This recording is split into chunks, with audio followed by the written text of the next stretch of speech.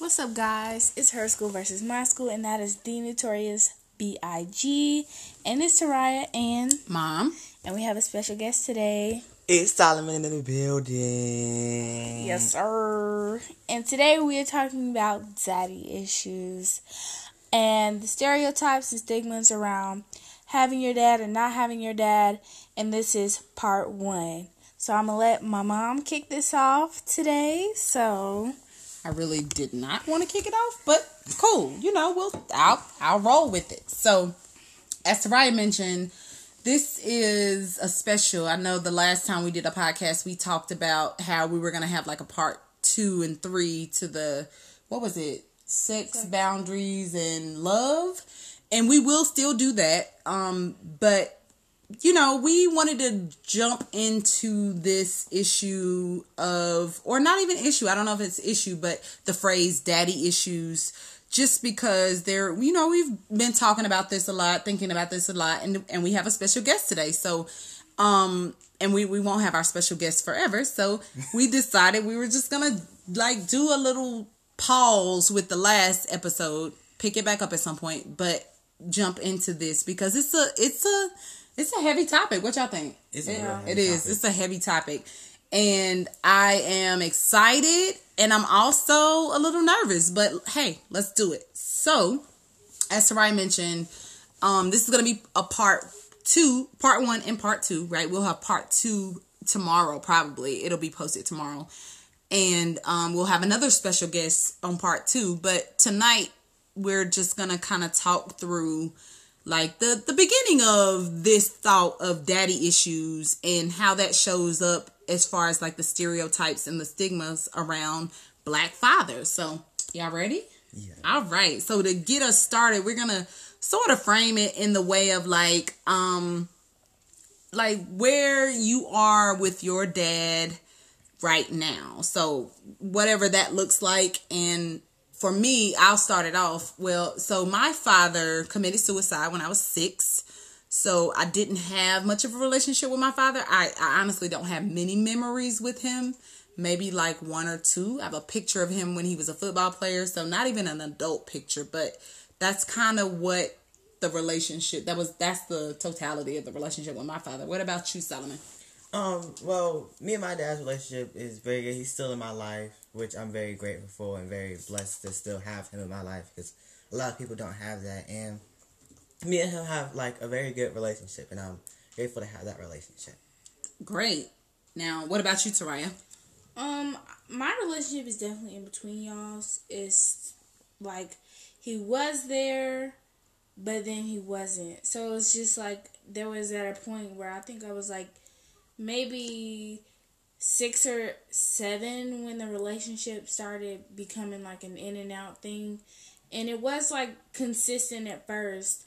My dad wasn't present for my birth. He was incarcerated at the time. But my relationship with him was very kind of blurry from the time that I remember. And then it kind of was definitely more spaced out with an in and out thing as I got older.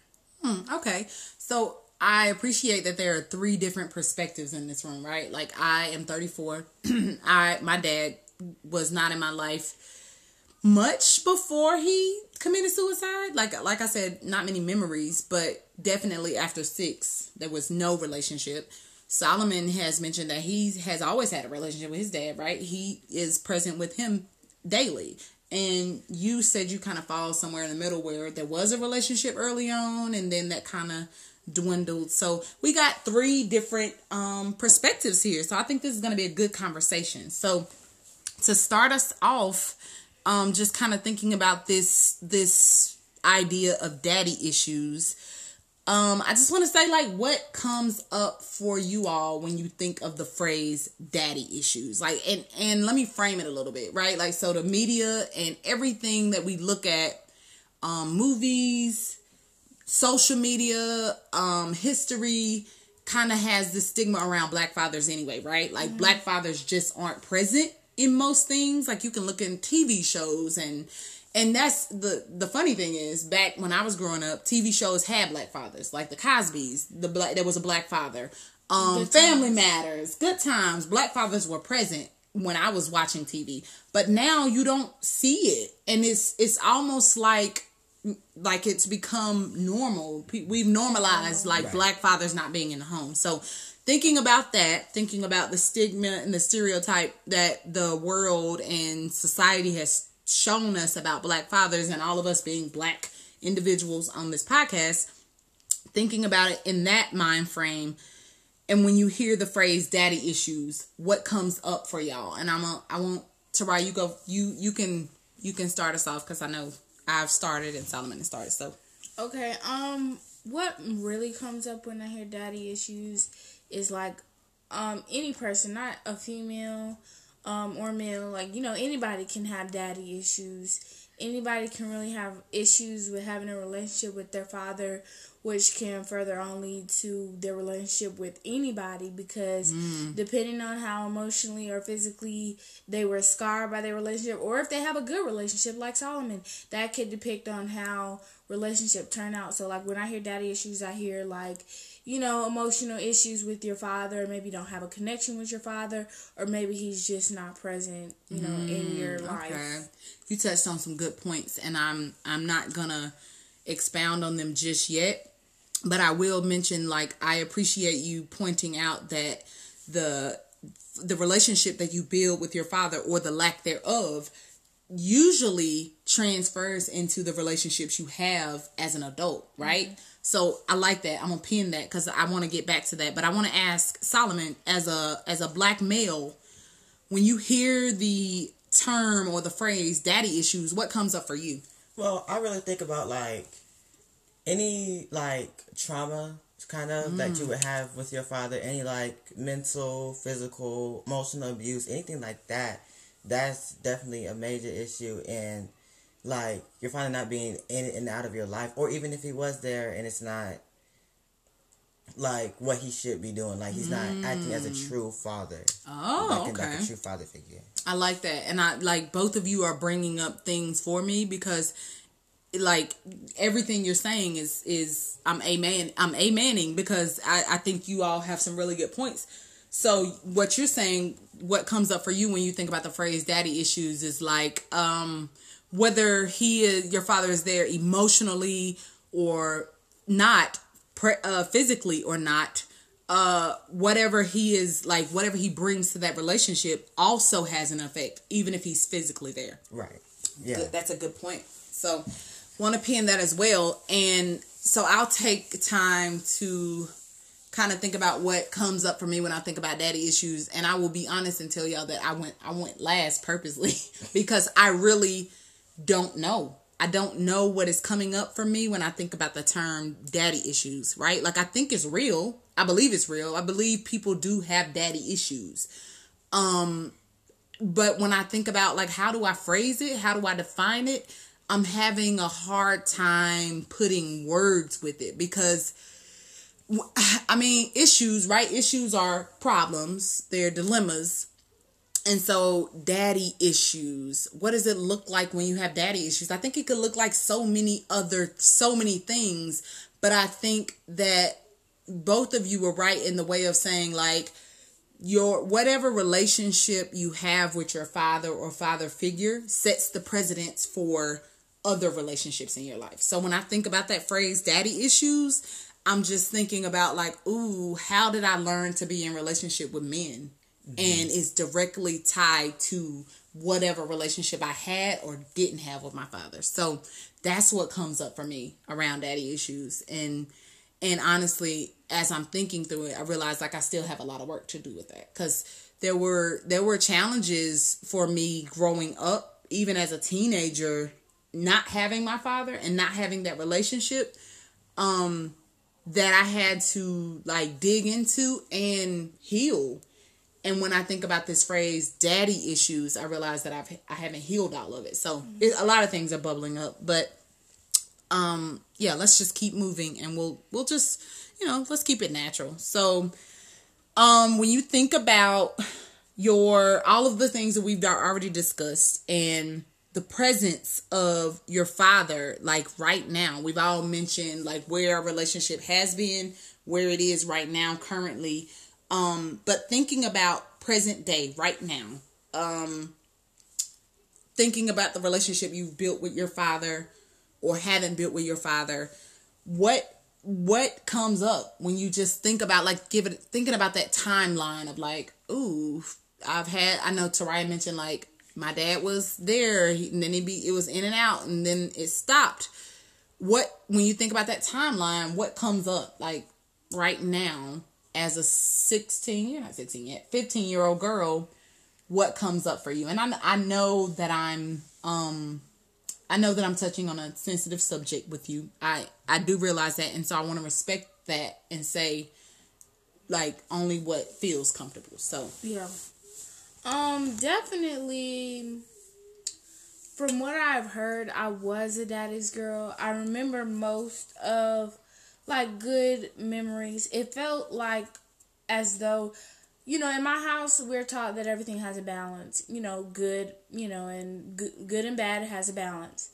With him, there was no balance. There was no bad weighs out the good or good weighs out the bad. It was always, one over the other. There was no balance to it. So me, when I was, when I had just turned 15, like a month before, I had to make a decision. There was one day that he decided, I want to talk to my kids. And in my head, as the educated person I am, I knew I had to then make a decision. Because it's just like letting a dog come in your house and muddy up your carpet. And it's like, okay, well, I can clean that stain up. But do I want to clean that stain up? Do I want to continue to clean that stain up and let that dog walk in and out of the house and bring smells and dirt and whatever he brings from outside into my home? No, I don't want to keep doing that. So as a 15-year-old girl, had to make a decision of, I no longer want to let that dog muddy up my carpet. So I made the decision of, no, I no longer want the dog to come to my house. No, I do not want to deal with the dog anymore. And although those decisions cost me reactions that may have scarred me for a while, I have built the mental health to be like, I don't need that dog. That dog is not something I need. My carpet is now clean, and maybe one day I will be able to deal with that dog and tell that dog, hey, you bringing in mud on my carpet, and I don't appreciate that. You may come into the house, but you may not put mud on my carpet. And so my relationship with my father currently is that I have no mud on my carpet, and I have not dealt with that dog for a long time, for almost a year now. So, I felt like I made a very good decision within that relationship with my father, just because I wasn't able to figure out a time that I was like, I really, really love my dad, and I really see the good over the bad in my dad. I never saw that. I always saw the bad over the good. Yeah, that brings up a lot for me as your mom. And that and dog being metaphorical, right? Like a figure of speech. But that brings up a lot for me as your mom, because what comes up for me is like, ooh, where did I fail? Right? Where did I fail? Where did I not empower my daughter to identify boundaries, and to the point where she had to identify that it was too much mud, too much pain, too much hurt, that she made a decision at 15 that we're not doing this anymore. So then in my mind, I'm thinking, wow, not just daddy issues. We're going to also have to have a conversation about mama issues too, right? Because we're not exempt. I'm not exempt from the pain that you were caused because of my decisions. So that brought up a lot for me, and I'm pondering that. So I'm gonna let Solomon talk about his experience and his thoughts around like your father's presence right now, and you know, like thinking about the timeline from as early as you can remember his presence to up to now. Like, what does that mean for you? Yeah, like, if I was supposed to put me and my dad's relationship on a timeline, it was like, I'm like sympathized for Tariah because he wasn't there when I was born either. Because he and my mom, my birth mom, they had a divorce going on, issues or whatever. And that put like, she put like a false narrative of him to me, that in the early stages of my life, like, I thought he was some type of bad person. And you were really young too, right? Yeah, I had to be like 6, 7, 8 years old. Like, think that this man was bad when all he did was love me. And, like, I didn't know how to deal with that. Like, I didn't know if I was supposed to take his word for it, because that's my mama. Like, I don't want to, like, seem like she's lying to me or something. And so it took me a very long time, like, to deal with that and get over that. And so I can definitely say our relationship has definitely gotten better. I'm still, like, have troubles with actually opening up about stuff. That's my main problem, is opening up about stuff. That's something I need to work on, being able to open up about stuff with my dad. So. But I mean, as parents, we have to also meet you there, right? Like, because if we are not open to you being open, then you can't be open. But you just reiterated what I said a little while ago to Tariah around, like, it's not just daddy issues, it's mama issues too, right? Because whatever the situation was with your birth mom, she was hurting, whatever she was dealing with, she gave you a picture or a narrative that wasn't exactly true, and you had to see that for yourself, and you had to work through that, right? Because what we give our children take what we give them as law. Honestly, like, they take what we give them as law. So if I tell you that Brussels sprouts are disgusting from the time you are a toddler and can say the word Brussels sprouts, the words Brussels sprouts, if I say these Brussels sprouts are disgusting, right? And I may have never tasted them. You may have never tasted them. But if I'm constantly saying Brussels sprouts are disgusting, then you now have this thought in your head, or this idea around Brussels sprouts, that they're disgusting, right? And you've never even tasted them. So, like, both of you are really teaching me right now. And y'all don't think y'all understand how much y'all are teaching me, and it's stuff that I think I already knew, but y'all are just confirming, because when, as parents, we can be so messed up that we don't even see how we're harming our own kids. Like, and that's something that I have to constantly, like, unlearn and relearn. It's like this journey that I swear I'm gonna be on for the rest of my life, because I have to deal with all of the trauma and childhood issues that I never dealt with while also raising kids. So yeah, y'all are really teaching me tonight, and I appreciate this. And I am procrastinating because I'm not sure about the timeline with my own father. Like I said, I have a couple of memories, right? I can remember one time going to spend the night with my dad, and I remember my grandmother picking me up, and she took me to his house, and for whatever the reason, I was terrified of him. And he had never done anything to me physically. I don't even think he ever did anything to harm me at all. But I just remember this fear of something. I just wasn't comfortable with him. And I remember his girlfriend was at work, and I really liked her. I was drawn to her. And so like I said, he committed suicide when I was 6. So I remember I had to be like 5. I was still really young, but I remember she was at work. She got off at like midnight or something. And so I was going to sit up on the couch until she got there. And, I think he had asked me before, like, you want to go to bed? Are you getting tired? And I was just like, no, I'm not. I'm not tired. I'm fine. I'm going to sit down here and watch TV. Well, I must have fell asleep, and he came down and he woke me up and was like, come on, let's go get in the bed. And I was like, I'm not tired. Can I have some water? I asked for some water because I wanted to wake up. at 5, right? I'm trying to wake myself up, and I was so sleepy. I remember him giving me water. He would put water in the glass, and he gave me the glass. I was so tired. I let the glass slip through my hands, and the glass fell into the floor, and it broke. And I remember sobbing, like crying hysterically, to the point where he had to call my mom and was like, please tell her she's not in trouble. She won't stop crying. And she did. She was like, you're fine. It's fine. You're not in trouble. You're not going to get in trouble for breaking the glass. And I just remember like him saying, it's fine. Just, you're tired. Go to bed. And I remember going up the steps, and I sat at the top step and fell asleep until his girlfriend came home and put me in the bed. Don't know why I was terrified, but I was. Something about him I just wasn't comfortable with. So that's like one of the 2 memories that I have of him. The second memory that I have of him, I just remember like him visiting me when we lived in one of the apartment complexes here locally. He visited us at our apartment, and like very vague. I couldn't even tell you. I don't know if he walked up today, if I could recognize his face, because those are the few memories that I have of him. So there is no timeline, right? There is no timeline. I remember a couple of times interacting with him. I remember that I have a picture of him as a football player in like middle school, and that's it. So there's no timeline.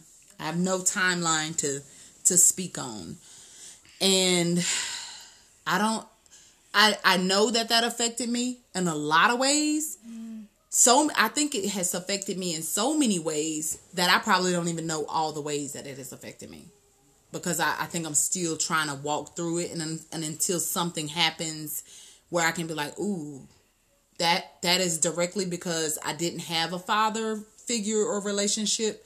That's why I responded like that. So yeah. So, continuing on with this conversation, let's talk about what effects having your father present or absent has had on your mental and emotional state or well-being, right? Like, y'all are both teenagers. You're 14, right? And you're 15. What has, like, again, Solomon has mentioned that he has a really good relationship with his father. Taraya, not so much at this stage. And I'm just wondering, what has having your father or not having your father, or a little bit of both, how has that affected your mental, emotional state of mind? And we can start with Solomon, because we started with you first the last time. I mean, like, I think I felt I had to be perfect for him at first. Because, like, I was really smart, and I felt like whatever he told me that I needed to do, that I had to do it right then and there. And if I didn't, I was going to get in trouble. And I had this constant fear of, like, getting in trouble. That's the one thing I did not want to do, was get in trouble. And was that something he said? Was it like, if you don't do this, or was that something you just, that was an expectation you put on yourself? Yeah, that's what it was. It's like, because I guess being academically gifted, especially black, like a lot of black people, they don't get a lot of academic opportunities. Period. Yeah. They don't have a lot of them. So if you have that talent, you should automatically jump on it. And so I was automatically put into that box at an early age. Academically gifted, yeah. Yeah, I was automatically put in that at an early age. So I felt like I had to be perfect, do this, do that, and stay on P's and Q's and all that good stuff. It's like, and so I had to learn how to speak up and like tell him how I was actually feeling, because that was one of my problems. Like, I didn't know, like, kind of like with you, I was kind of like scared. Yeah. There was like no reason for me to be scared, like, and voice my opinions, because I didn't know what was going to happen. Like, right. I didn't want to disappoint him. Ooh, yeah. And I think we put that on our kids unintentionally, right? I don't know that we intentionally put that pressure on our kids. I think we see something and we're like, yes, I see that in you. And sometimes it is like we see something in you that we didn't see in ourselves. Or I know a lot of times we want to live through our kids. Mm-hmm. Like, a lot of times there are things that we didn't get to accomplish and we see it in our kids. And we're like, ooh, I see it. I want to push you to do that because I missed that opportunity. So, yeah, it gets, oh my goodness. Yeah. So, you felt what I'm hearing you say is like you felt this like need to be perfect, need to be like make sure that you made him proud of you, even if that wasn't what he said, right? Mm-hmm. Is that what you're saying? Yeah. And so how has that translated to you with your mental and emotional health like today as a 14-year-old male? Like black now, male. Like now I try to do things like consistently and in a perfect way. Like I like things to be like if I have a schedule or I have my mindset on doing something and that gets messed up, I'm totally discombobulated, and if something's not set in set order, I get really, I don't know how to describe it, like just messed up. Yeah. And like that's just how I am now, and I'm trying to get better at that and like go with the flow of things. Because nothing's perfect, right? Right, yeah. And you don't have to have that pressure on yourself. But again, we create these expectations and we don't even realize we create these expectations, and it stresses kids out. Like it really stresses kids out, and I'm just like, how do we think we're doing something good, right? Like I remember trying to make Tarai, like I remember having the dream that Tarai would be an attorney, and I pushed that on you, didn't I? I pushed it on you. And I remember one time Taraya saying to me, like, I don't even want to be an attorney. I want to be a veterinarian. And I was like, yes, you do want to be an attorney. And then I had to realize, like, nope, that wasn't her dream at first. Like, that was my dream for her. And I was like, wow, I think now, I mean, how are you feeling about being an attorney now? Like, definitely, I felt like, I told Mama this all the time, you know, me and my mom were in an awkward space then, and I said kind of what was on my mind, because it was like I felt like I was living my mom's dream. And you weren't wrong. You weren't wrong. Yeah, I felt like I was living her dream. And eventually I grew into this mindset of I actually do want to be an attorney, not because of I wanted my mom to feel better, and it was a lie what I said, because it wasn't a lie. At the time I was feeling trapped in this kind of world of her dream instead of what Taraya wants to do. But like eventually I was like, yeah, this is what I want to pursue, and then, you know, got my studies and got myself going for it. And hearing Solomon say like that kind of pressure, we don't even know what that kind of pressure does. And like thinking about Solomon as a black young male, right? Because let's be honest, like this society also has not made it easy for black males to express emotion. At least with Taraya, she could be emotional and it's normal, right? She could get mad and sad and upset and cry and all, because that's what she's supposed to do. She's a female. But as a male, like dealing with this pressure on the inside of like, I don't want to let him down. I want to be the best that I can be, but also feeling like you're internalizing somebody else's wants for you. And like, I don't know, how were you able to express that emotional labor?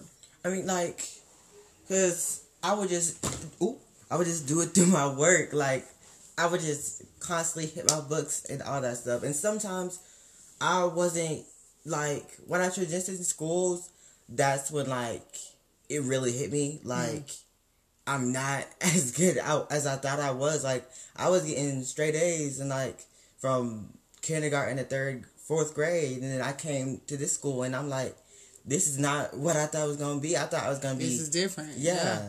I thought it was going to be ace and everything. It was not like that. And that hit me hard. Yeah. And I thought, like, I was going to die. Honestly. Like, it was just very stressful. Like, the first year I got to my new school, it was very stressful. And did you ever have the, like, epiphany of, like, I'm putting all this pressure on myself and I don't need to, right? Yeah, I came to that realization eventually, like, I shouldn't be having all this. I'm too young for this. Right. I can't do this at, like, an early age. I'm not even in high school yet, and I'm already... No, I had to stop doing that, and we had a conversation about it.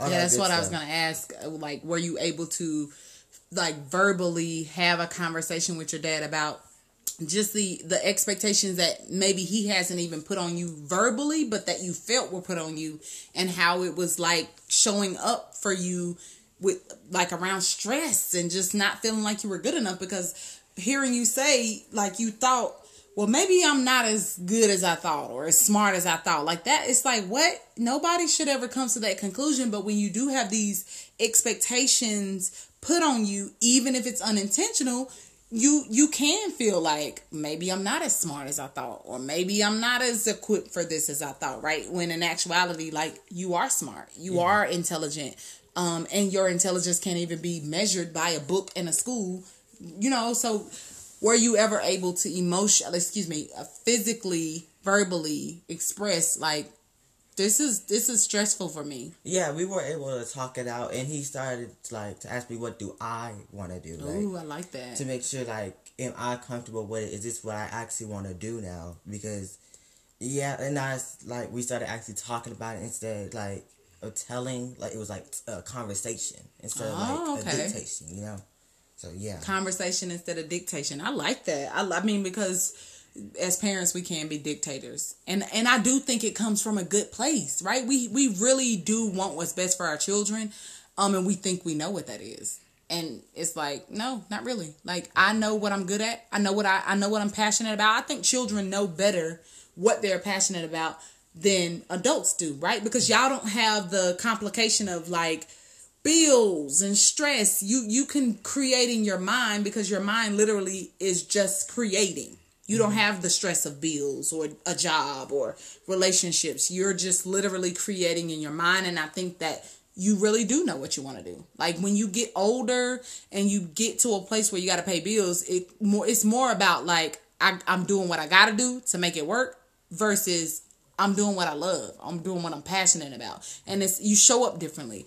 And so that's really good. I want to kind of go off script a little bit, because I'm excited to have a black male in this conversation, a young black male, because I think a lot about emotions and how that shows up for young black men. As I mentioned, Taraya, I have three girls, one boy, and I know that for girls, it's normal for them to be emotional. We expect that. Mm-hmm. But for young men, it's this thing where it's they aren't supposed to be emotional or crying or anything. And so I'm interested in what's your take on that? As a young black male, how do young black men, from your perspective, because I know young black men or black men aren't monoliths, right? Y'all are all different. You're all individuals, and you have the right to be that.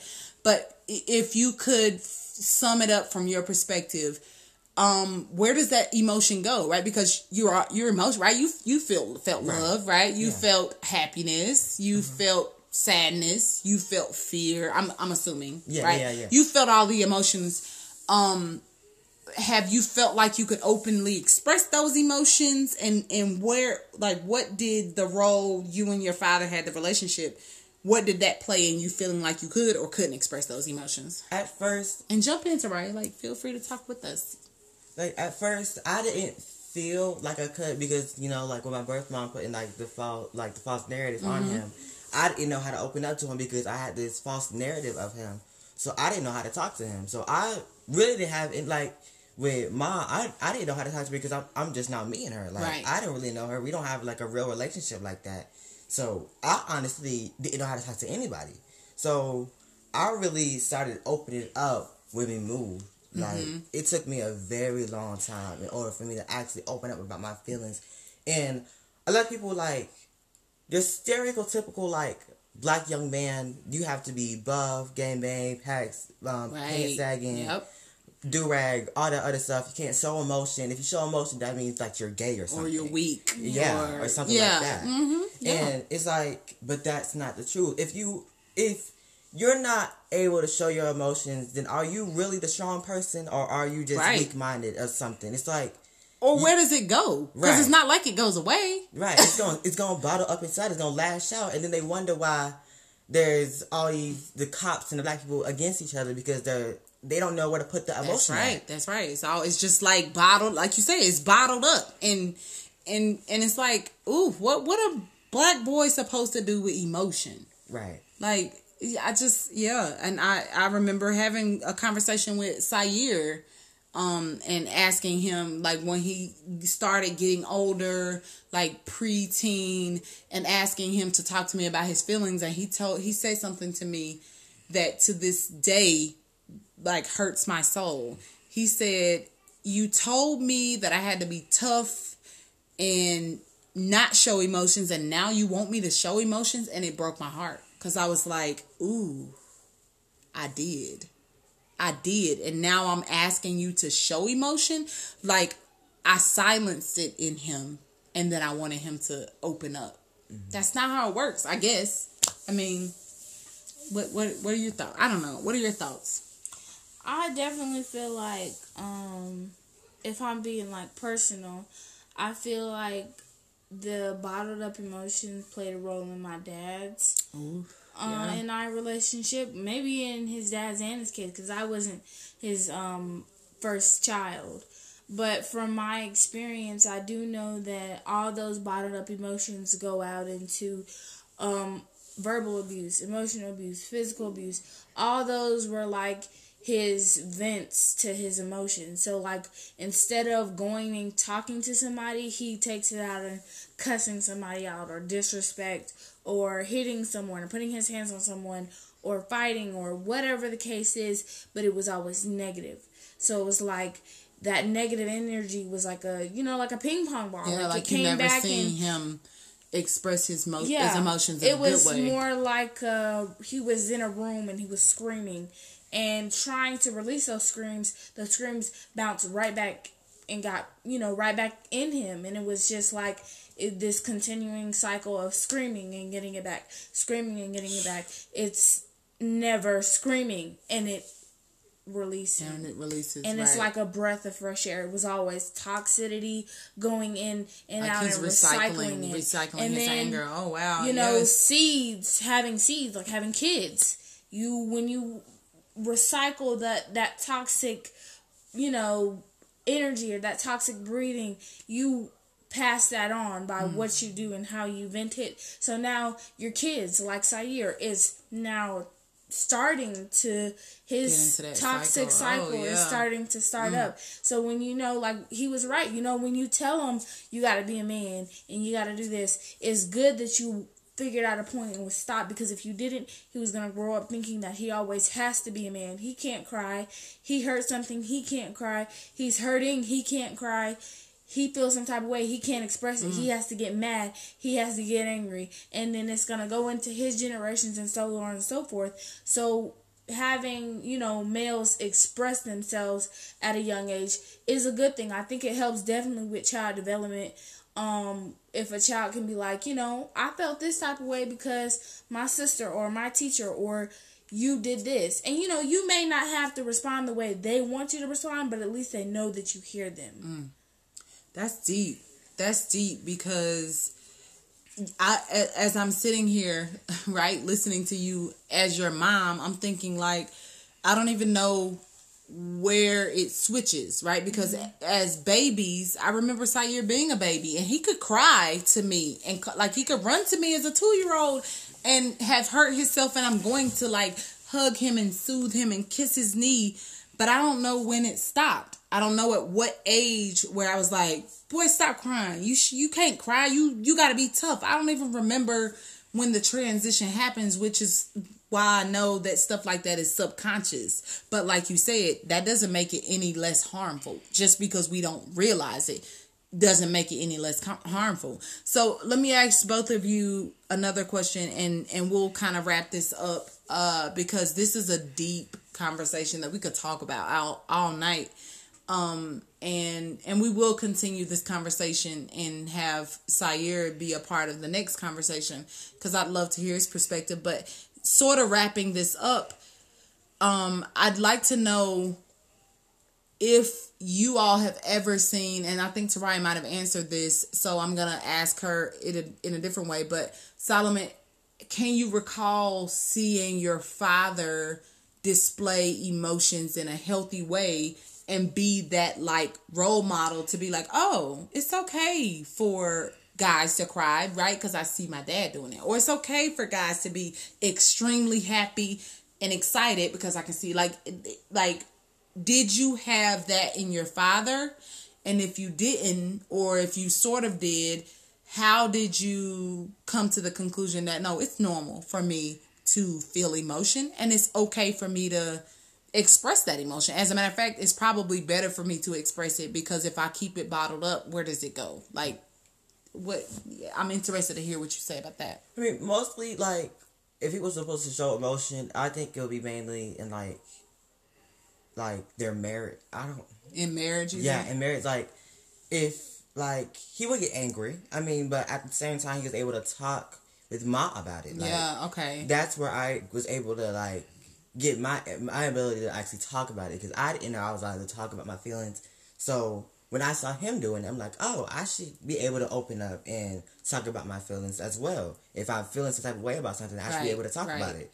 So you saw anger, but you also saw the side of the anger where it's like, I'm angry, but I can talk through this. Right, yeah. Did you ever see, like, giddiness? And when I say giddiness, you know, like how women can get super excited about something where it's just like, oh my God, this, you know, we get dramatically excited. Yeah. Like, did you ever see that in your father or any other male where it's like, oh, men do get excited, or like tears where it's like, I'm just extremely sad? Because we see that out. Taraya seen me sob and literally just like, do you want a hug? That is her way of like comforting me, and I love it.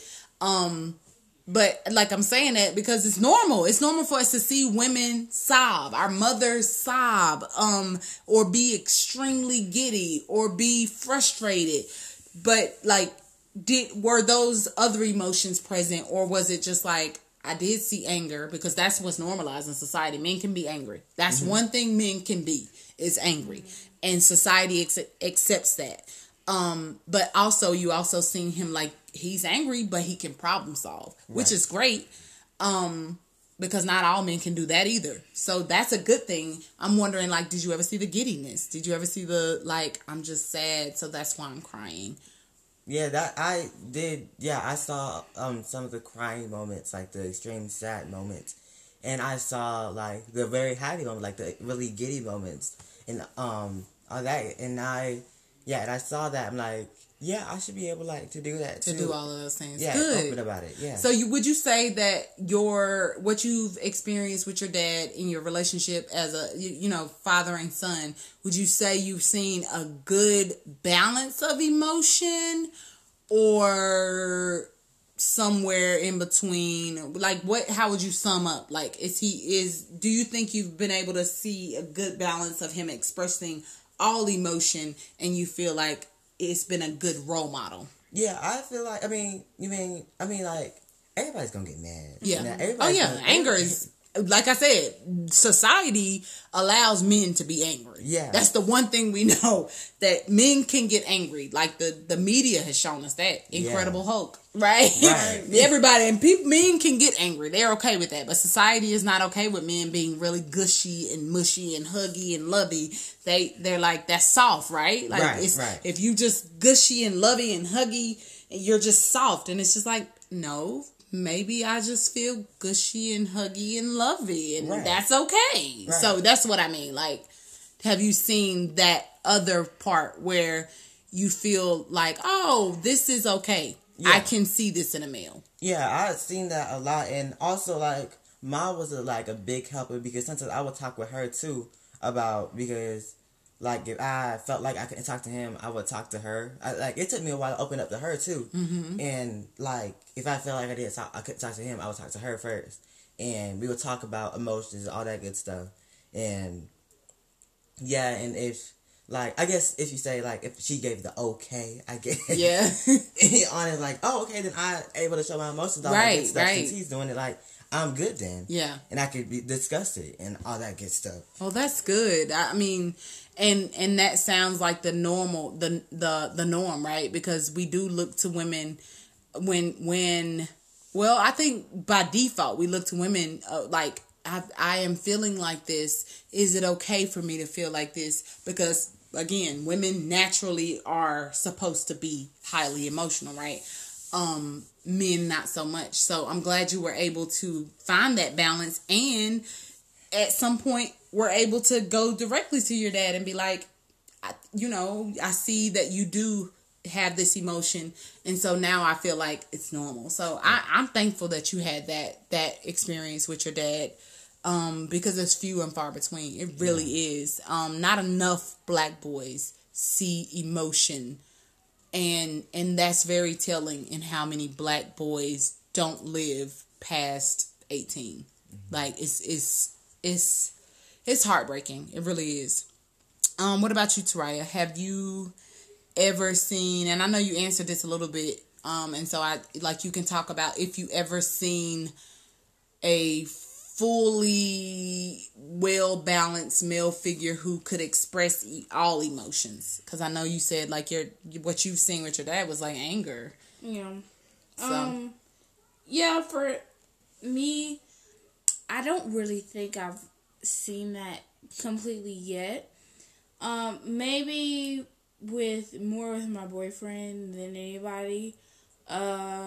We can be a very intimate, like, people together, but then again, at the end of the day, if he's feeling some type of way, he was able to respectfully convey, I felt this type of way, and I didn't appreciate this about this situation. Not even, only with me, with other things. He'll be like, I was upset, I was sad.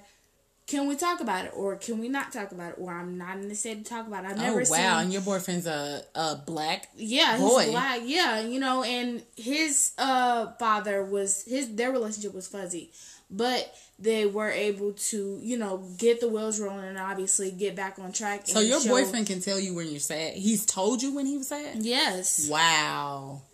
But it's crazy because it was shocking, because with my father it was more like, I'm angry, I'm going to get angry. And instead of, conveying those feelings is excuses. Mm-hmm. Is, I'm angry because of this. Instead of, I was angry and this is how I was feeling. Mm-hmm. It's always, I'm because instead of I was. And it's like all this, commotion when it comes to trying to feel the love between me and my father. I knew my father loved me, but it was like, do I really feel it?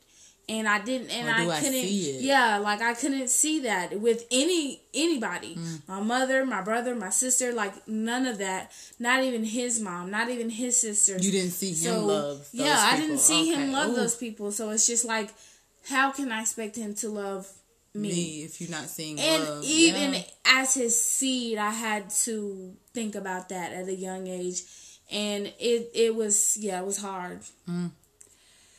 Yeah, it is. It's really hard, and thinking about, like, I find that I'm empathetic in both situations, because I think about the fact that men do show up more often than not with the emotion that turns into, like, it comes out as anger, no matter what the emotion is. I don't know. It was one of Toby's songs where Headshots, I think it was, where the guy who sings Black Excellence, or raps Black Excellence, where he was like, we have to, we can't show people that we're sad, so we wear it as anger. He's like, it's anger, but we're actually sad because our friends are dying, but we have to just show up and be angry when it's really sad. Like, I really want to cry, but I can't cry, so I just got to be angry. Like, I got to show that I'm angry because we can't show any other emotion. And so just thinking about the fact that, like, fear for men comes out as anger. Mm-hmm. Sadness, anger. Love, it's like, I can't show you that I'm like super giddy and happy. And so it's just, that's quite interesting. But as we close, I want to ask y'all one final question around just like closing this up and how we've talked about like the idea of daddy issues and the stigmas and stereotypes. As we close, what do you each define as love? Like, if you could define love, if you could define what that feels like, because I'm really hopeful, and I'm really happy that Taraya's boyfriend at what, 16, 17 is somebody, he's a black male and he's like, I'm sad. I'm upset. I'm happy. He can express those emotions like kudos to his mother. Cause like, yes, teach him how to talk about his emotions. But if you had to define love, right? Whatever that looks like, how do you define love? What does love look like? It does. And you don't have to make it an intimate relationship. It could be any relationship ever. How do you know somebody loves you?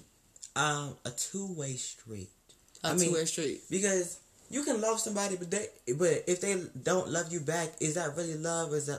That's toxic? That's toxic, right? That's You're right. not okay. That's draining. Yes. That's not okay.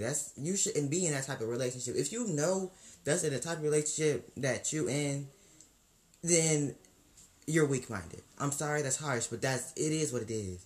But like, you have to be able to know your self-worth. If that person doesn't love you, and you see that, you got to be able to, like, there's different type of circumstances.